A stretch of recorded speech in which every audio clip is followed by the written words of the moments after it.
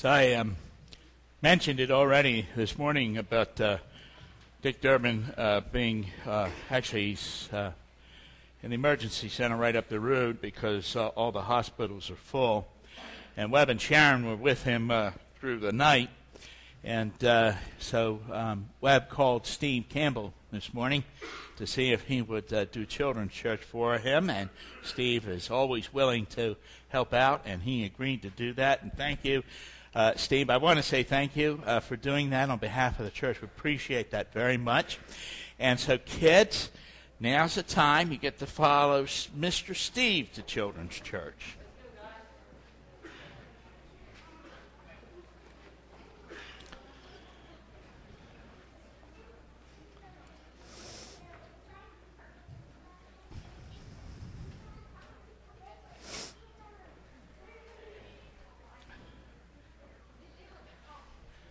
James, you're a little old for children's church. I'm always going to be 4 years old. There's truth in that, isn't it? We sure love that guy.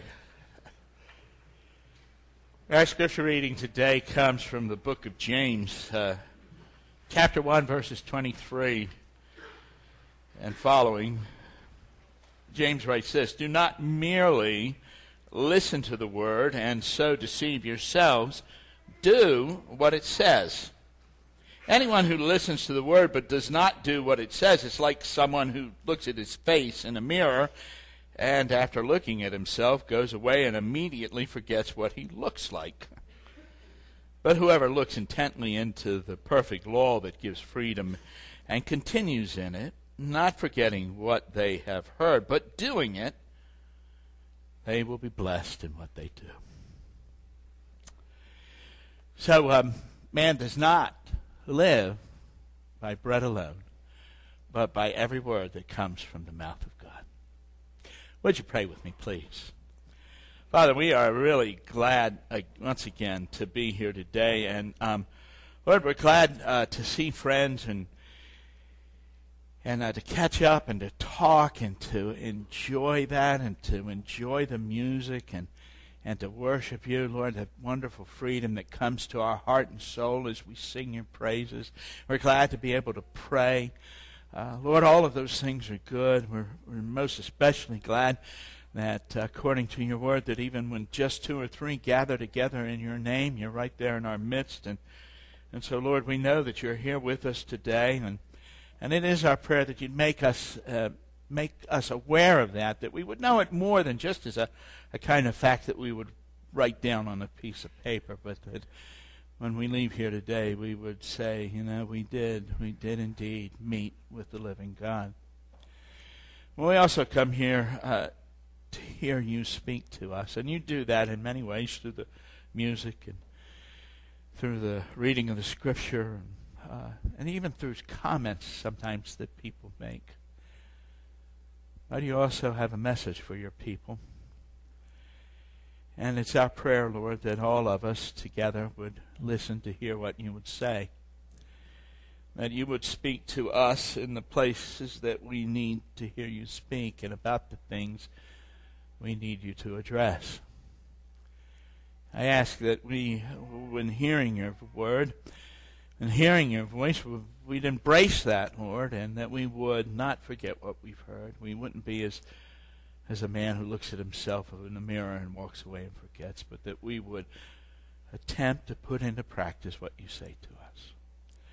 And so we're glad to be here today. We thank you for this, and we just offer you this service and ourselves in the name of Jesus, our wonderful Lord and Savior. Amen.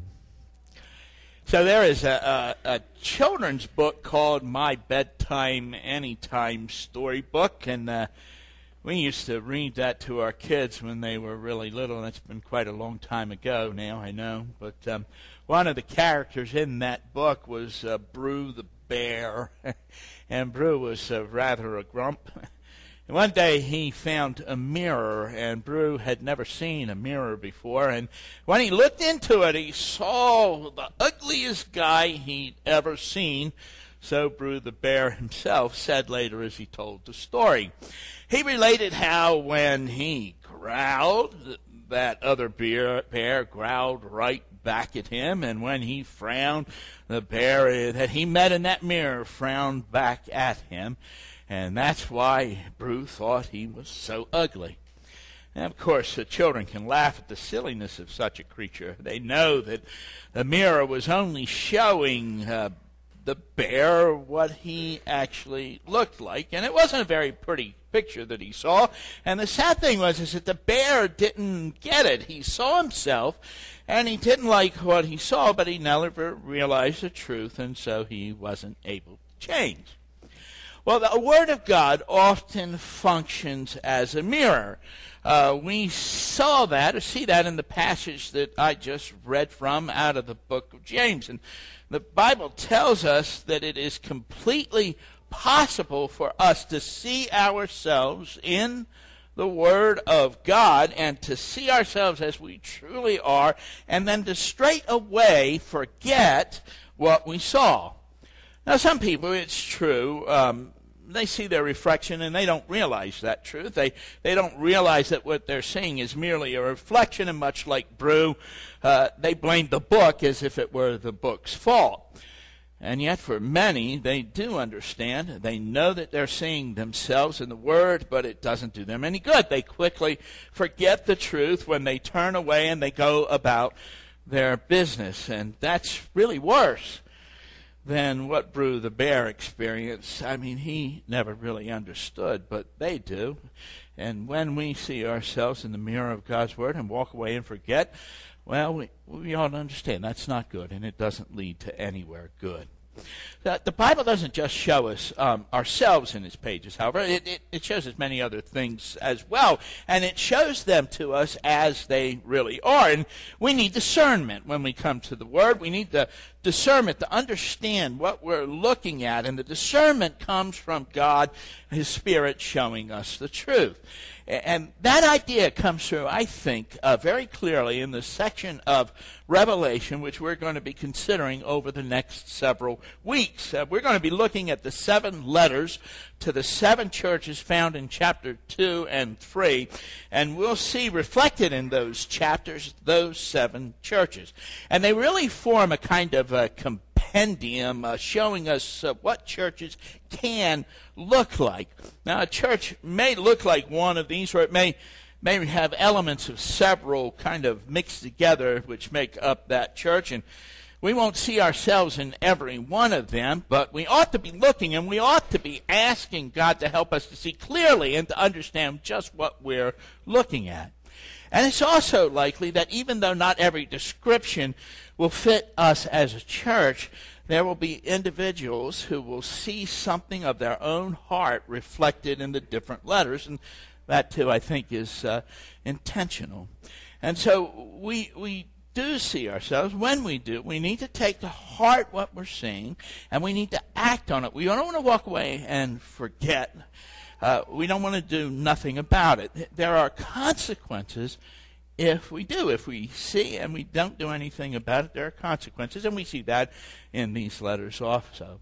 So specifically, today, we're going to be looking at the first letter that was written to the churches, the letter to the Ephesians, and that's found in chapter 2, verses 1 through 7. And join me there in your Bible, or, of course, it's up on the board before us now.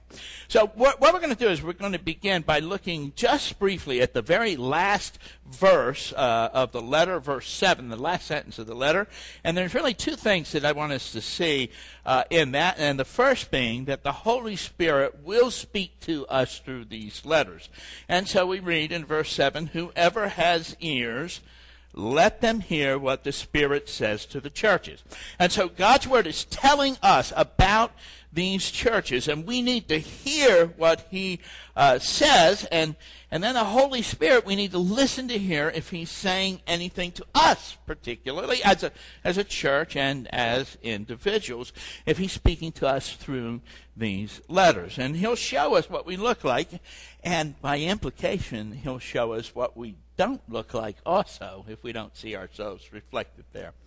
And that's the first thing I want us to note, that the Spirit uses these letters and he will speak to us.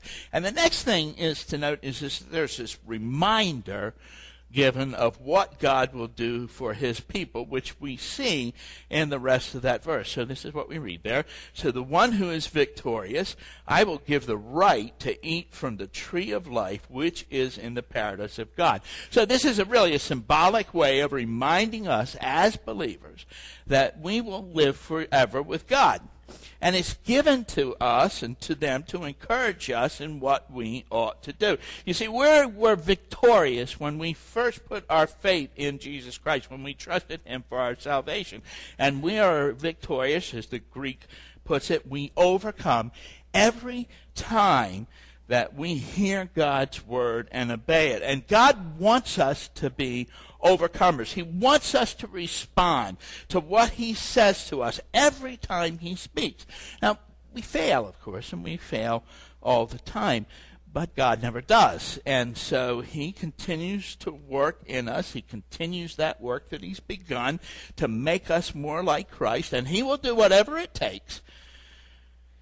And we'll see that in some of the other letters. He'll do whatever it takes to get us to that place where we belong. So God will speak to us. He'll speak to us through these letters. We need to listen. And the Spirit will open our hearts and our minds to what he's saying. And we should be encouraged when we come to these things because of all that God will do for us, and that should help us to act on what he says. Now what I want to do is look at the rest of the letter, and we're going to begin by simply remembering something that as a church we've looked at before, and this is what it is, that among the different ways that God speaks to his people, one of the most important is through the pastor of the church. And so in verse 1 we read this: to the angel of the church in Ephesus write, these are the words of him who holds the 7 stars in his right hand and walks among the 7 golden lampstands. We're not going to spend any time here. We've talked about it before. But those lampstands are representative of the churches, and God, Jesus, is walking in their midst. And the Greek and Hebrew word for angel that's used there is messenger. And so the messenger of the church is the pastor who speaks God's word to his people. Now, I had to stop right here, as I always do when I say something like that. And I have to tell you that this truth belongs to your humility and to mine. It belongs to my humility to make that statement and to yours to hear it. But I have to tell you, if I ever start telling you merely what my thoughts are instead of God's word, then you can stop listening to me, and you had better go find a new pastor. But as long as I'm communicating God's word to you, then it is to your benefit and mine that you and I both pay attention to what God is saying. Now, the message here begins with God commending the Ephesian church. And I think, I tell you right up front, I think we can see ourselves reflected very clearly in the words of verses 2 and 3. So this is what Jesus says: I know your deeds, your hard work, and your perseverance. I know that you cannot tolerate wicked people, and that you have tested those who claim to be apostles but are not, and have found them false. You have persevered and have endured hardship for my name and have not grown weary. So Jesus is telling the Ephesian church that he knows them, and he really knows them intimately, and he praises them for 7 different things here in this list: their deeds, their toil, their perseverance, the fact that they take no part with evil people, that they discerned false leaders, that they persevered and endured for the sake of Jesus' name, and they haven't grown weary. And we could even add an 8th one that you find down in verse 6, where they hated the practice of the Nicolaitans. But that really serves a different function in the text, as we'll see. So their deeds and their toil demonstrated that they had a faith that is alive, and their perseverance shows that they have hope for the world to come, and they maintain the purity of the church, and they're discerning and testing the spirits, and they hold in highest honor and regard the name of Jesus Christ as shown by their endurance and perseverance, and they must often have been refreshed by our God, for they haven't grown weary, and that only happens when God enters your life, and that refreshing comes from Him. And so we could sum up all that this two verses say this way, that the Ephesian church, they were orthodox in their belief, and they acted on their orthodoxy. Now, I'll give you a simple definition of orthodoxy. It's when we believe that God's Word is God's Word, and it means what it says, and we can count on it. That's probably the simplest definition there is of orthodoxy. Believing God's Word is God's Word, and it means what it says, and we can count on it. And the Ephesian church not only believed the right things, they also acted on those beliefs, and I think we do here too. I think that this church is orthodox. We certainly believe that the Bible is God's Word. We believe that it means what it says, and we believe we can count on it. We act on that belief. We see that in the Awanas program. We see that at Children's Church and Little Lamb Preschool. We see it in our youth ministry and our small group ministry. We see it in the way we support missionaries and people that we help through our Deacons Fund and our support of other ministries such as Haven House that was mentioned this morning. We have confronted sin where we needed to, even to the point of being threatened with legal action. And we've gone through hard times and we've endured them. And we're careful about what kinds of things are taught here. And we reject those which are not biblical or those that veer off course, and all of that is good, and all of that we ought to be glad about. The real issue for us and many others, however, is really what we read in the next verse, in verse 4. So Jesus says this, "Yet I hold this against you. You have forsaken the love you had at first." Now, as happy as our Lord was with the Ephesian church for those other things, this really didn't please him. In fact, this thing was against them, and it was Jesus himself who opposed them because of it. He held that against them. And before we try to determine whether this is a reflection of us or not, I think we need to try to understand what that means. So the text tells us they had forsaken the love they had at first, or they had forsaken their first love is another way that it's sometimes translated, much more familiar way for us to hear it. And so what was this first love that's mentioned there?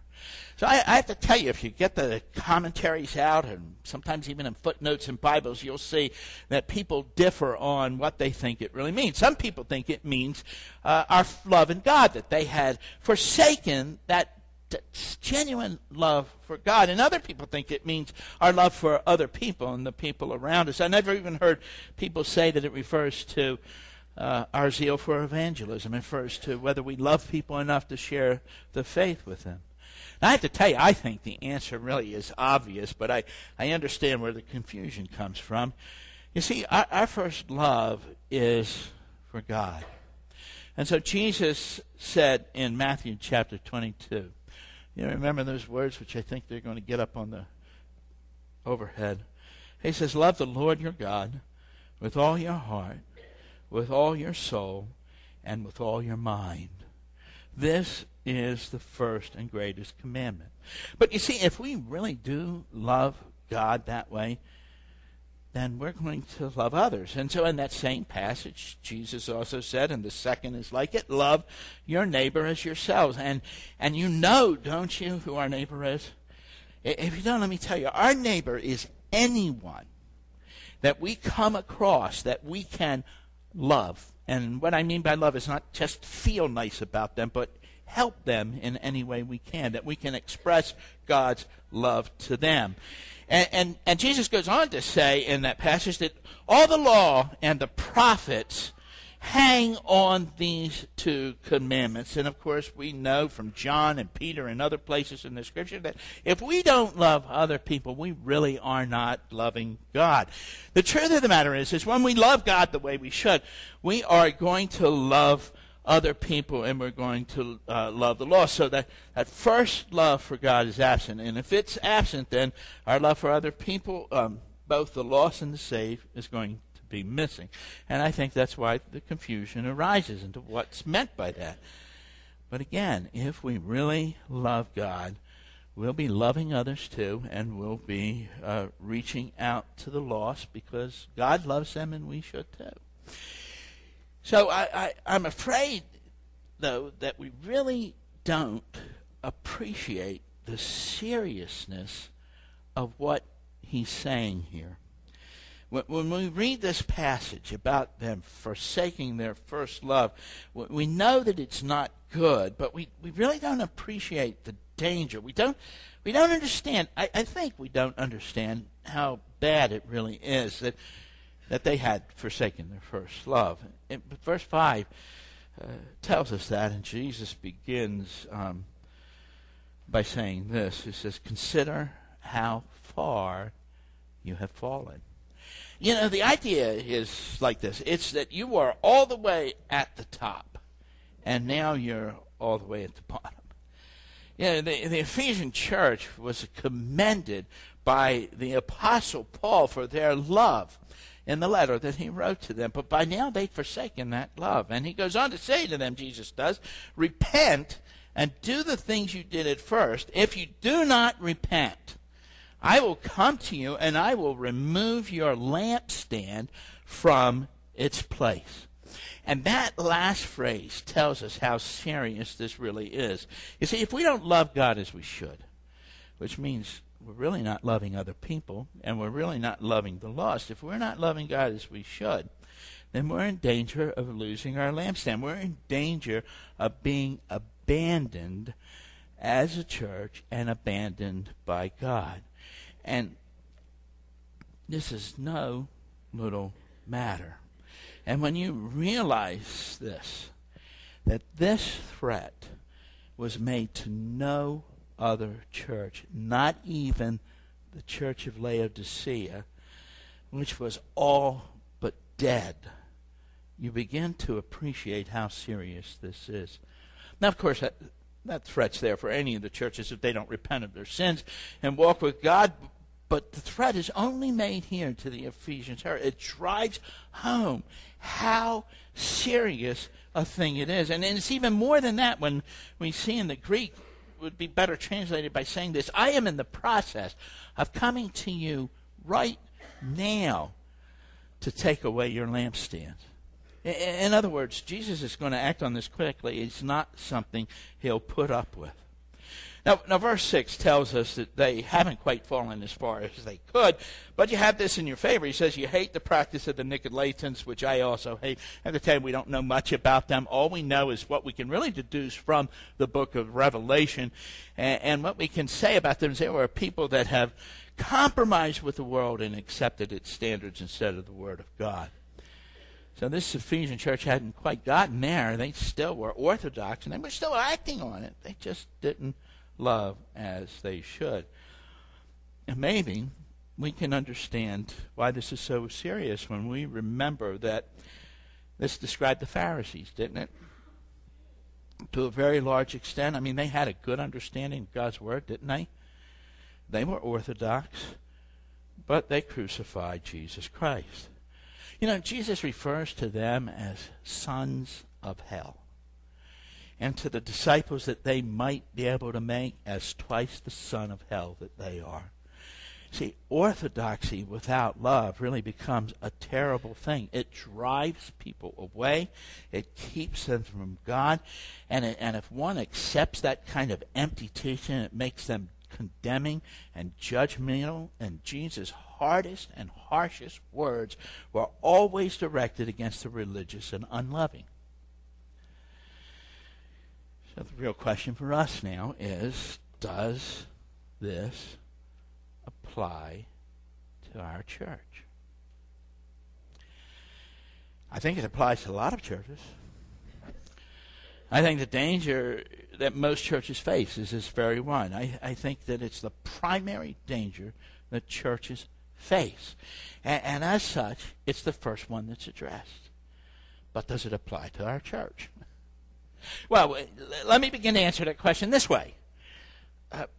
It does apply to each one of us here at different times in our lives. I mean, I think all of us would agree with that. I mean, every one of us, at least I hope every one of us, would admit that we don't always love God as we should, that we don't always love our neighbors as we should, or the lost as God wants us to love them. We would even confess to our embarrassment and shame that we don't love our parents, our spouses, our children, or any of our family and friends the way we should all the time, that we often fail.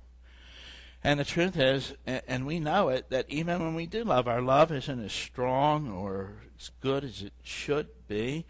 And we know we always need to be loving more and more. But we do love. We do love. And we are learning to love more and more. So we're often in that state of overcoming, and we're victorious in our own lives. And so having said that, let me go back to the question. Does this apply to our church? That we have abandoned our first love? Well, let me tell you that I do not think that it does. I think that the love for God is evident here. I think it's evident here in the lives of the people that come here. I see you, I know you, I meet with you, I see you in different settings and situations, and everything about your life says, I love God.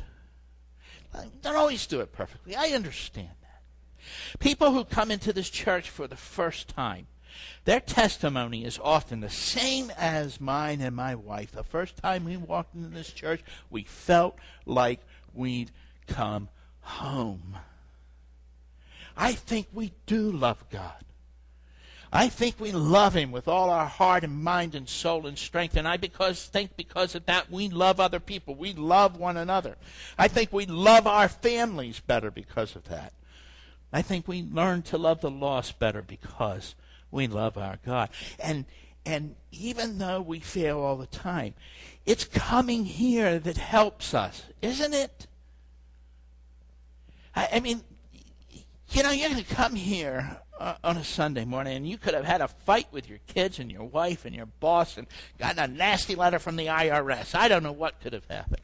And you can walk through these doors, and sometimes it takes a little while, but you can come in these doors and you meet with God's people, and something happens inside of you. You're not the same person as when you walked in. There's power in people who love God that way. See, that's another reason why it's so bad. If the whole church has walked away from God, then we walk in here and we don't have any help. We might still be orthodox. We might still be working our ministries, but what makes it click, what makes it real, what makes it alive, what makes it make a difference in the lives of other people is our love for God. That's here. Oh, we have to guard it. It's always in danger of being stolen from us or ignored by us, or we are always in danger of walking away from it. And some of you, maybe you're sitting here and you're thinking, well, maybe it's true of White Bible Church, but I know it isn't true of me. So what do? What do you do if you find yourself in that situation? What do we need to do as a church to guard ourselves? Well, the Scripture tells us here, doesn't it? He says in verse 5, consider how far you've fallen. You know, that word consider really could be translated remember, but it's remember with thought. And so he says, remember how far you've fallen. He tells us, look back, remember, think about those days when you know you were walking with God. Do you remember that? Even if you are walking with God now, don't you sometimes stop and think? I remember there's different times in my life when I knew without any doubt that I was walking with God. And those are just like milestones in my life. And he says, look back, remember. And then he says something. He says, repent. That means change your mind. That turn from it. Turn back to what you did.